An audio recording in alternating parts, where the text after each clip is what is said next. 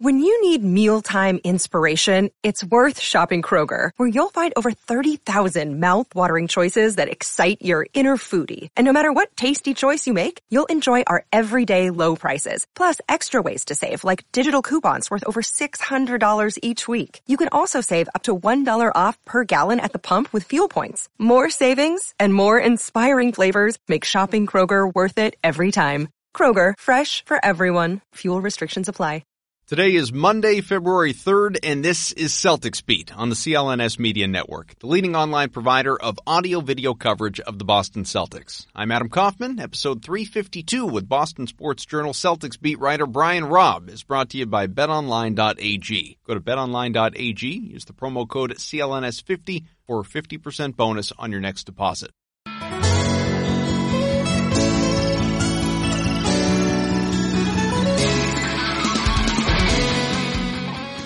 All right, welcome into another Monday edition of Celtics Beat. Adam Kaufman with you, and appreciate you following along. I know we bounce around days sometimes. Obviously, last week, a very unusual, different kind of show, the Kobe Bryant tribute. I had a lot of, I guess I shouldn't use the word fun, but it was a pleasurable experience to do that show for a number of different reasons that I won't get into right now. But if you want to go back, listen to it. It's, I think, still my pinned tweet. You should check it out. It's a good listen, I think, anyway, and a really interesting look back on Kobe's life, his career, and obviously things much closer to home as far as just his role as a dad and everything that happened with the passing of he and his daughter Gianna in that helicopter crash. But we're getting back to normalcy for this podcast and life as it relates to the Celtics here. And for some reason, all sorts of people have been tweeting about how it's baseball season now because the Super Bowl is over, and hopefully you watched that game. It was a fun one. As far as I'm concerned, though, all eyes on hoops and hockey now, and if you go by ratings, really, it's hardwood. As we know, hockey is a niche sport as much as I love it. Now, I won't bother with all the what you may have missed monologue if you didn't think it was basketball season yet for some reason, because if you're listening to this show, you know exactly what's up with the Celtics. Our job is to dissect it, move the conversation along, get you thinking, and get some great analysis from someone close to the action. So who better than Brian Robb, C's beat writer for Boston Sports Journal. B. Robb, it's been a while. How are you, pal? It's good, man. Yeah, excited for what should be a busy week here across the league. Yeah, definitely not a normal week. Trade deadline right around the corner. It's coming up in a few days, depending on when you're listening. If you're listening today, Monday, it's on Thursday. If you get to the podcast a little later, obviously, it will be that much closer. But before we get to all the trade deadline stuff, let's just talk about what's been going on with this team, because the Celtics, they suffered through that little 3-game skid last month. Since then, though, and in spite of injuries to Kemba Walker, Jayson Tatum, Jaylen Brown, and his Cantor, not all at once, but, you know, at points, these guys out of the lineup, Boston has still won 6 of 7, including poundings of would-be playoff teams. Beat the Lakers, the Grizzlies, the Magic, the Heat, the Sixers, most recently on Saturday, all pretty comfortably, too, for the most part. What's impressed you most about this run? I would say first and foremost would be the defense. During that 3-game losing streak before the Lakers game, Brad Stevens held a film session on that Sunday, and it was, just from talking to players, it was a defense-only film session. And that was an area where the Celtics had surprised early in the year, but there had been some clear slippage during these middle months of the year, during the dog days. And ever since then, they obviously came out and destroyed the Lakers in that first game after it, but the effort has kind of sustained on that front. They've been the best defensive team in the league over the past 2 weeks, and they're getting great contributions from, guys like Tatum and Hayward and Tice in the starting lineup, and obviously, Smart's is what he is, but the role guy, the wings have been spectacular, kind of just flying around everywhere and ramping up the ball pressure. And then on top of it, you got bench contributors like Grant Williams and Shemi Ojeleye that have played some really good basketball and have been very solid on that end of the floor. So I do think when push comes to shove, this team is going to win more with defense than offense, especially in the postseason. And the fact that they were able to kind of, reset on that front and sustain a high level play on that on the floor for, in the middle of the year is I think very big for what this team's ceiling could be. Well, and that's really the Brad Stevens way. I mean, it's been that way since he arrived. Obviously, personnel has changed a lot over time. You've had some guys that are better defensively than others, and some that, are downright terrible at it, especially usually at the point guard position. That's not the case with Kemba Walker. He tries hard, and he's been pretty solid. But, Brad Stevens the kind of guy, and he coaches this way. He'd much prefer that his teams win, 90 to 85 than 110 to 105. Exactly. Like, that's just his, DNA going back to the Butler days. And you can just tell by, even all year long, just in, who he's playing in crunch time. It's like you look at a guy like Cantor, who has been a big piece for this team, obviously a huge rebounding boost, but he really hasn't played crunch time all year long, and that's because Stevens seems like understandably emphasizes defense ahead of offense in those minutes, in those crucial parts of the game. So he wants, again, these guys to have the kind of, the mentality, with their size, obviously, they can't really afford to make mistakes, and they don't have a big rim protector to kind of clean things up for them back there. So everyone needs to be locked in all areas of the floor, and this is a sign that, Stevens has gotten through to this team on that front in ways that, last year's team, it just didn't happen consistently. All right, so obviously talking defense, but the offense has had a lot of success lately too, and you can look at it on an individual basis. I've spent a lot of time on this over the course of the season. What's really impressed me most this year about the team in general has been its consistent balance. We're seeing a lot of that lately. You got Jaylen Brown his last 6 games, he's averaging 23 points. Jayson Tatum his last 5, averaging 24. Gordon Hayward, his last 5, he's 21 per. Kemba Walker his last 7, 24 per. Part of the reason, obviously, is not everyone has played every single game. That'll help your averages. But the underlying point here, B-Rob, is guys are stepping up when others are unavailable. And it gets people talking about the whole hospital Celtics thing again. Are they better when they're actually a man down and there's more clarity about roles and guys are getting their shots and all that stuff? But point is, guys are stepping up when they have to. No question. And that is an area where, again, we're seeing it now with, Kemba Walker and Cantor being the latest 2 guys to kind of miss a stretch of games here. But whereas earlier in the season, things kind of went awry for the Celtics last month, I feel like, when the contributions weren't consistent, when guys were out and the role guys weren't really stepping up in their place. And that has changed in the last few weeks. And you're getting clearly great play at the top from the likes of Tatum, Brown. Hayward's been very consistent outside of a couple of stinkers. He's been great. But you're also getting some solid play from the Grant Williams of the world, who, is, I think, shooting something like 40% from 3 ever since he broke that 0 for 25 slump at the beginning of the year. And then Brad Wanamaker was in a brutal slump, but came back with a season-high 15 points against the Sixers. Ojale is shooting 36% from 3 this year, which is a career high, which doesn't sound great, but when you just look at what he's done with the rest of his career, that's a big step for him. And I think Tice might be one of the most underrated pieces of all in this team in terms of what he's bringing, and from an all-around capacity, but he's finishing well, shooting 54% from the field on offense too, kind of carrying a bigger load when Cantor's out in that area. So it's coming from all different spots. The fact that the cohesion still looks strong on the offensive end when guys are fully healthy, when all the wings are healthy on the floor, and the Hayward, Brown, Tatum mold, I think it's kind of reaches a point now where, those guys, for all the trade rumblings and of hypotheticals and stuff, I think those guys particularly have, they've shown they've been good enough to all right, they earned the right to kind of see this out for this season with that group, just to see okay, let's see what they can do together. It looks really good when it's all together. It hasn't been together as much as the front office and Brad Stevens probably would have liked, but the pieces are there where the only talk should be just about adding as opposed to subtracting any of those guys. Yeah, we'll get to some of the trade conversation a little bit later on, because obviously that with a full roster, which they have, contractually speaking, that does become a question. Is if somebody's coming in, who's going out? Is it one of the rookies, a Carson Edwards, a Romeo Langford? Is it Vincent Poirier? Who's it going to be? So we'll get to some of that stuff. But specifically on a guy who's absolutely not going to be traded, maybe ever, Jayson Tatum. He's an all-star, found out over the last few days, and he's going to be a reserve. Kemba Walker, as we know, starting for the East, and Tatum pretty psyched when he found out. Deuce came in the back with my dad's all-star shirt, and that was the icing on the cake. I wanted to cry. I didn't cry. I might cry later, though. I'm so grateful. I'm something I'm not going to take for granted. It's only 24.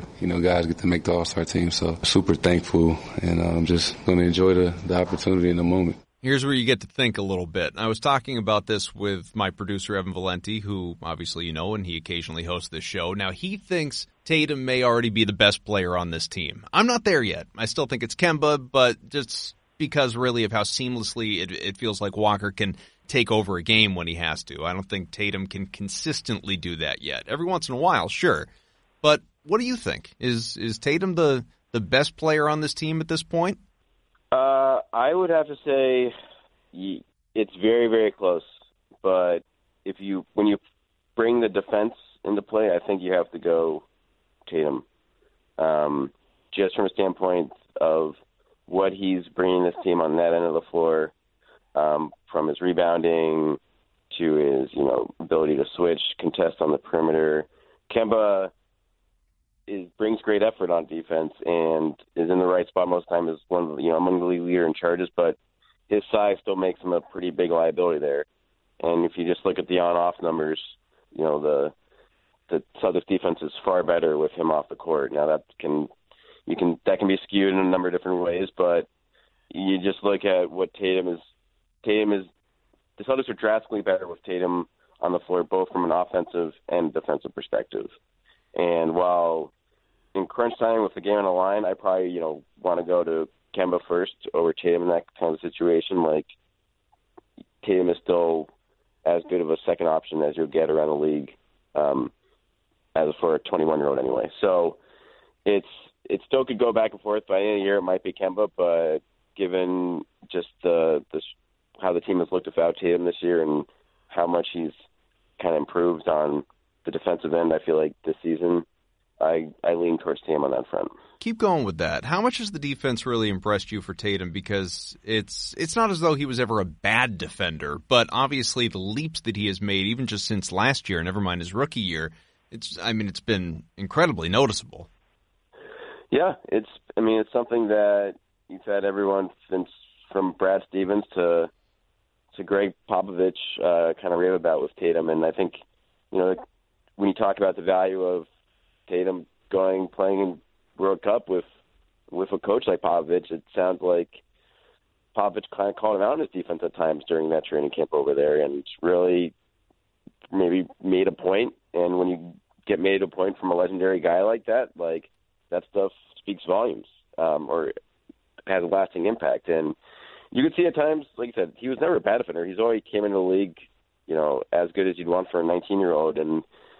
But he's really, I feel like, just gotten smarter, gotten more disciplined with things like closeouts. Like last year, I felt like he would get, he'd overrun closeouts a lot and kind of leave himself vulnerable to drives there.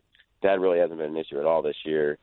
And you factor that in with just the rebounding work he's doing down low, the ability to his versatility in guarding anyone from a shooting guard to a power forward, and it's just he's just a great team defender and a very solid individual defender. So there's not a lot of guys that can check those boxes and also score 20 points a game, and he's already there 3 years into his career. So that's what makes him pretty much a lock for a max player when his extension comes up next summer.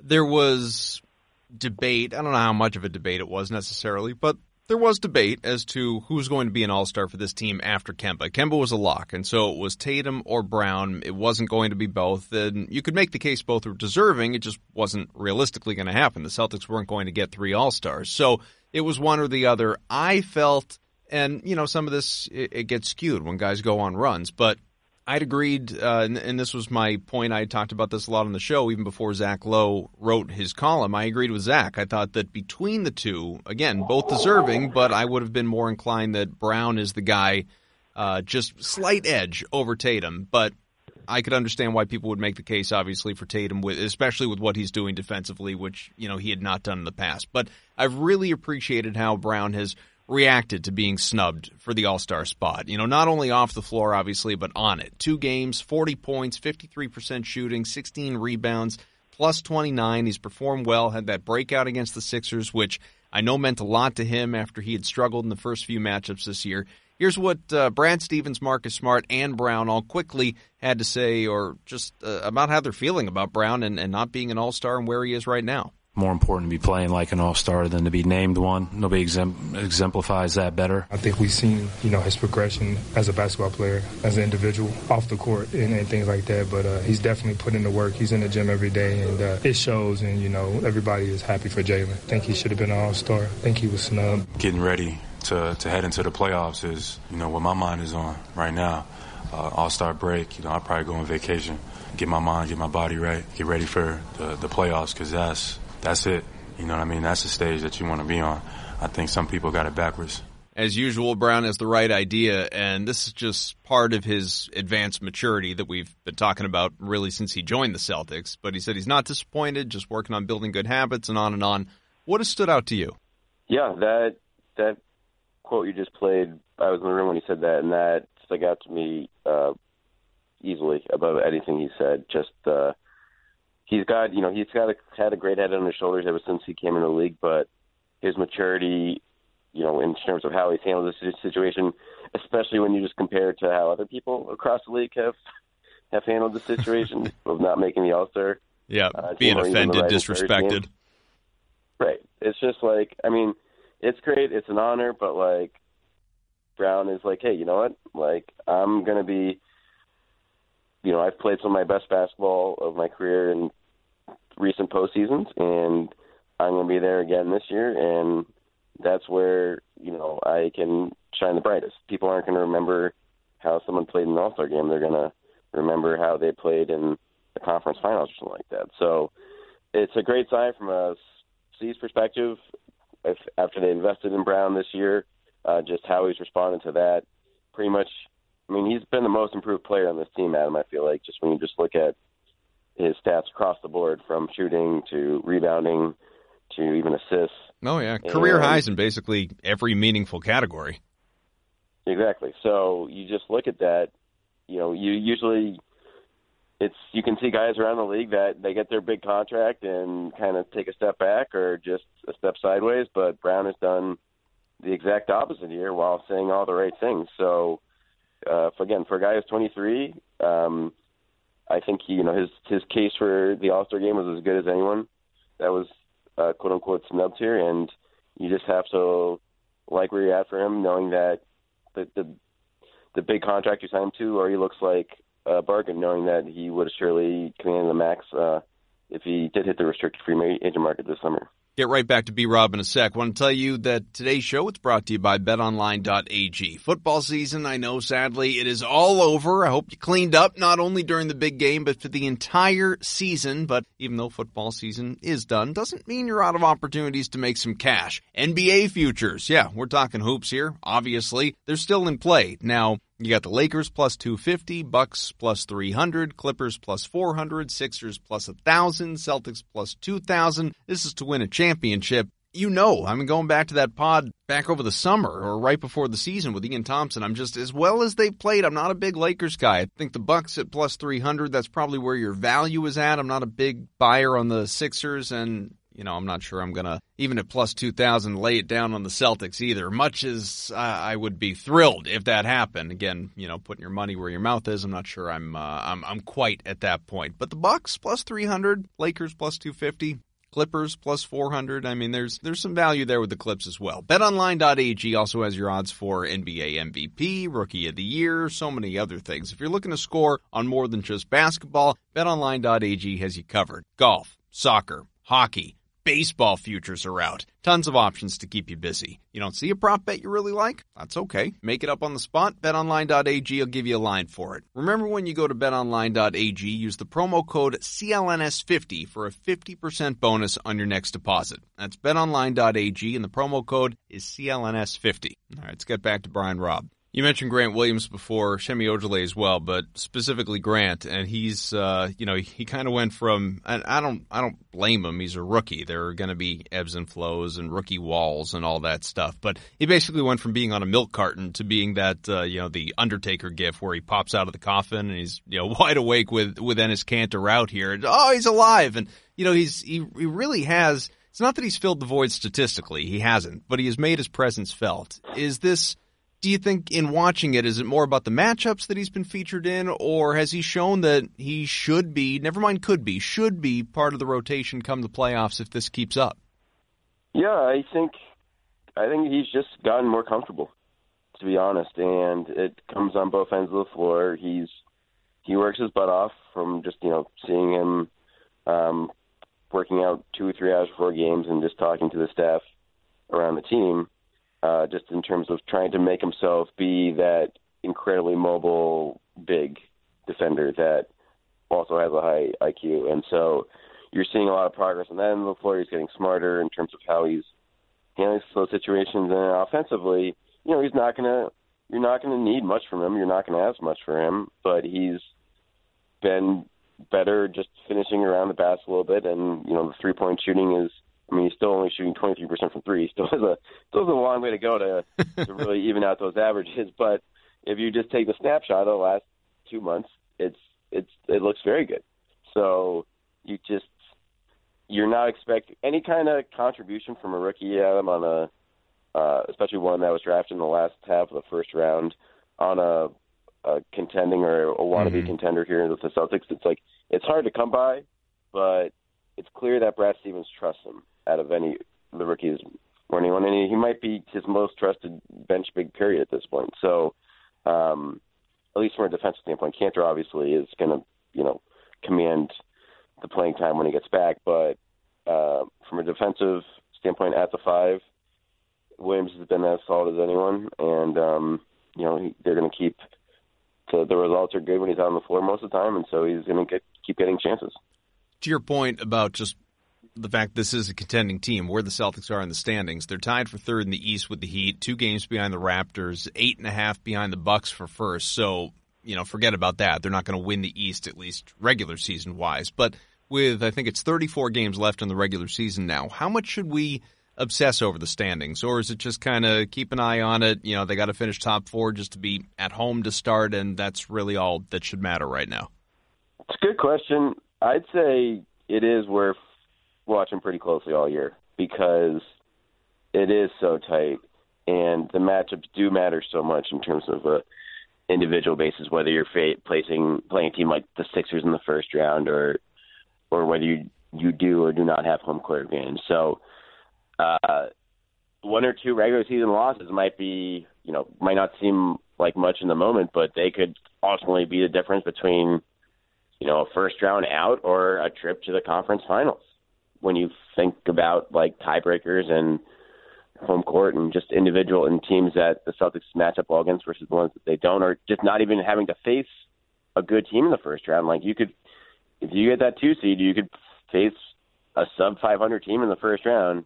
And if you don't, you could face the Sixers in the first round or the Pacers in the first round. So that is a monumental difference from both, not that the Celtics going to win either of those series, but that's going to be a slugfest, either of those. And a matchup against the Magic could very well not be one. And so that's why I think you've seen Brad Stevens really tighten things up with his rotation in recent matchups, playing heavy minutes first in games against the Heat on the road, games that the C's really needed to win to, because those games count as 2 in the standings essentially. So, and that's why I think, again, it's going to be critical for Danny Ainge to add a piece or 2 ahead of the trade deadline here to provide the added depth needed to win games without leaning too heavily on the Kemba Walkers and the Jayson Tatums of the world to win these games. All right, 20 or so minutes into this show, let's get to the stuff people really care about because most timely, right? Trade deadline, again, Thursday. It's right around the corner, 3 p.m., so it'll be right there in the middle of the day for people to obsess over. And most agree Boston needs additional reliable scoring off the bench? And this is stuff that you've been writing about, Boston Sports Journal. You've done your trade deadline primers. I'm sure you're not done doing them either. And, some people are kind of fixated on a big. Guys like, I don't know, Tristan Thompson, Derek Favors, Dwayne Dedmon, Nerlens Noel. Obviously, Clint Capella's name is out there now because he's reportedly being shot by the Rockets specifically to East teams. I don't think any of that is realistic with the way that, as you said before, Daniel Tice has played, and especially if Robert Williams does return and is, a serviceable athletic big, and his Cantor if that injury isn't too serious. All these guys, there is a good collection of bigs on this team, and they all kind of bring something a little bit different. I don't think a big is necessary. Big man by committee has actually kind of worked out for this group, and the stats do bear that out. So what is Danny Ainge prioritizing? Yeah, I think you kind of nailed on that front. I do think that it's just hard with the amount of money. Those guys you mentioned would be upgrades. It's just hard to make a trade for them with the amount of money they make. So I think will be active on the buyout market if any serviceable big guy gets bought out and wants an opportunity, like the Celtics will come knocking for sure. But in the meantime, when it comes to trades, I think what you're looking for is just you need to look for a guy that Brad Stevens can trust to play in a playoff series, like someone who could make a difference, someone who can be an upgrade in spots over a Brad Wanamaker or a Shemi Ojeleye or even a Grant Williams at times. Guys that are good, valuable contributors, guys that you'd still play in certain spots, but you might not. You might want a potential upgrade or better offensive upside there. So I think you're looking at a couple areas. I think you're just looking for 3-point shooting, and that could come in the form of a stretch big like a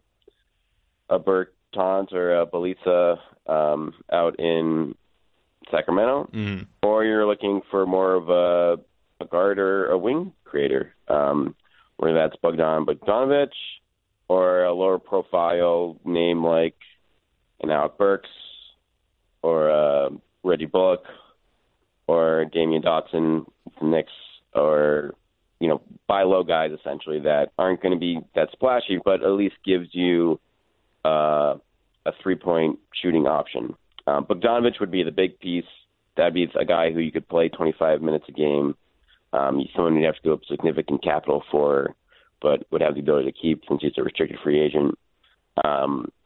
But it's the Kings, so who the hell knows what Vlade Divac is doing out there? That is the ultimate wild card for that situation. But that'd be one of the guys that'd be on the top of my list. Something you said that I think is interesting, and a lot of those names obviously familiar, some of the ones we've been talking about on this show, and it does seem like you said, Bogdanovic is kind of the prize of that group of maybe most realistic type of targets. But I think it was a couple weeks ago I had Sean Devaney on the show and posed the same question, and we were just going round and round talking about some of the guys. But what he said that flew counter to what you just said is that he thinks that if something's going to get done for this team, it's going to be a trade. He doesn't think the Celtics will be all that active at all on the buyout market because right now they have a full roster. So who are you getting on the buyout market that you're going to bring in and then basically cut somebody that you currently have? So, I'll ask you that question. Who do you think, never mind who would potentially come in. We don't know who's going to be bought out, but who would the Celtics be ready to just cut loose in order to bring somebody in? Yeah, no, it's a good point by Sean. And when I say buyout market too, I feel like I do agree with they wouldn't just cut anyone on this team outright in most situations unless an appealing big comes out. Because even with even a guy like Vincent Poirier, who's been kind of glued to the end of the bench here, they still owe him money for next year. So you ideally don't want to just dump that guy and have that money on your books for next season when the luxury tax will come into play. So I do think, creating a trade, any trade essentially would solve the issue for the Celtics from that front because there's not going to be a lot of, given this low salary on the C's roster, you're probably going to have to do a 2-for-1 or a 3-for-1 right to make a deal work for a lot of guys. And that would open up the roster spots essentially to add a buyout piece or two in that type of scenario. But yeah, I mean, the only guy I could see them cutting out, right? If if a really appealing big became available on the buyout market, which seems like very unlikely to happen, I could see them, letting go Poirier for that and just eating the money, knowing that if it's a sizable enough upgrade for them now. But that type of scenario seems unlikely, because it's that. Why would that guy become available? That guy would get traded before he gets bought out. Well, and that's the type of thing, too, that I think kind of gets lost on, I mean, not everyone, but maybe some people that might be listening who just kind of look at potential trades and who you could add and don't necessarily think of the roster mechanics and the juggling that Danny Ainge, Mike Zarin, that these guys have to do. Like, when Willie Cauley-Stein got dealt, what was it, just for a second-round pick, something like that? And I know some people it was, well, why can't you just give up a pick and get a guy like that? Well, you have to physically send out a player. You can't just trade a draft pick to bring in a guy, same concept as what we were just talking about with the buyout. Exactly. So you have to, the Mavericks dumped a guy to the Thunder to make that deal happen to open up that roster spot. Mm-hmm. And the Celtics don't have a lot of guys they want to dump. Poirier is someone they liked before the season, and obviously he's still, he's 26. They clearly think that there's something that, they saw in him that to give him a 2-year deal. We're still trying to find it. We're just trying to find it, and it's, it's still, we've seen, it's a late bloomer situation, but, yeah, they're not going they can't just dump him. They probably would have to give up something to dump him right now, which is the problem. Right. So you're not going to, at that point it becomes, okay, then you're going to dump him and a second-round pick and then give up another pick to get someone else. Is that enough of an upgrade? But for a guy like Cauley-Stein, no. You should be shooting higher in terms of the upgrade you're trying to make if you're giving up that kind of capital. So, again, there'll be a thousand scenarios rolling around, but when you see other trades happen, it's not just, okay, the Celtics could have done that. It's just okay, was that trade good enough to, close your other windows of opportunity? Because the Celtics probably only have one real big swing here, and based on their roster construction, and so you want to get a guy that makes a meaningful difference rather than a guy in Cauley-Stein who, might be your fourth best center on the roster. So you mentioned a bunch of guys that could theoretically be targets, obviously for Danny Ainge, but as you pull out the magic 8-ball or your crystal ball or whatever it might be, do you think a deal gets done? I do this year. I think they haven't made a trade or meaningful in-season trade, I should say. They salary dumped Jabari Bird last year, but that Isaiah trade in 2015 was their last, big trade at a deadline, even in season at all. And this year, I think you have a couple of factors in play that why it gets done. Number one, they're good enough that it's worth investing in this team. They're a top 5 team in the NBA right now. They have some clear holes on the roster, and they could use some help on the bench. There's no questioning that. For as much as Brad Stevens says he likes this team, and I believe him, this is still a flawed team at times, and so that he could use some help there. The Celtics have the pieces to add with these additional first-round picks from Memphis, from Milwaukee. They obviously, and on top of that, you're probably not going to have room to keep all these picks anyway. You're probably going to have to either trade out of the draft or trade other parts of your roster. You can obviously consolidate, and you don't have to necessarily address that issue now. But when you have a chance to help yourself in the present and plan for the future, then it kind of makes sense to do something with it now rather than put pressure on yourself at the draft to draft and stash or to consolidate, then because other teams know that then and they kind of squeeze you. So find a piece that makes sense now, upgrade the roster, and then you'll maybe get a guy that can stay around for a year or two, whether he can resign or he's under team control, and then you have a piece that is helping you for the future as well. So just for fun, and maybe you'll be right, maybe you'll be wrong. Honestly, who cares? This stuff is generally unpredictable. Who do you think's the guy? Who do you think they acquire? If you're going to go, if it's someone splashy, I think it'll be a Bogdanovich. If they go that's a serious trade. Someone, this would be crazy, but okay, I like crazy. It wouldn't be that crazy. It would be very creative of the Celtics front office to do it. But they can, if they're willing to go up Cantor and do some funky stuff with 3-team deals and kind of trading and retrading guys, they could conceivably bring board like an Iguodala for a first-round pick. I don't think that will happen, but I think that would be a big boost to the bench for a guy playing 15, 20 minutes a game. So I do think, just from talking to people around the league, I think that the kind of trades they're looking for are guys that, they can trust to play in a playoff series. Yeah, and are actually meaningful upgrades over what they have.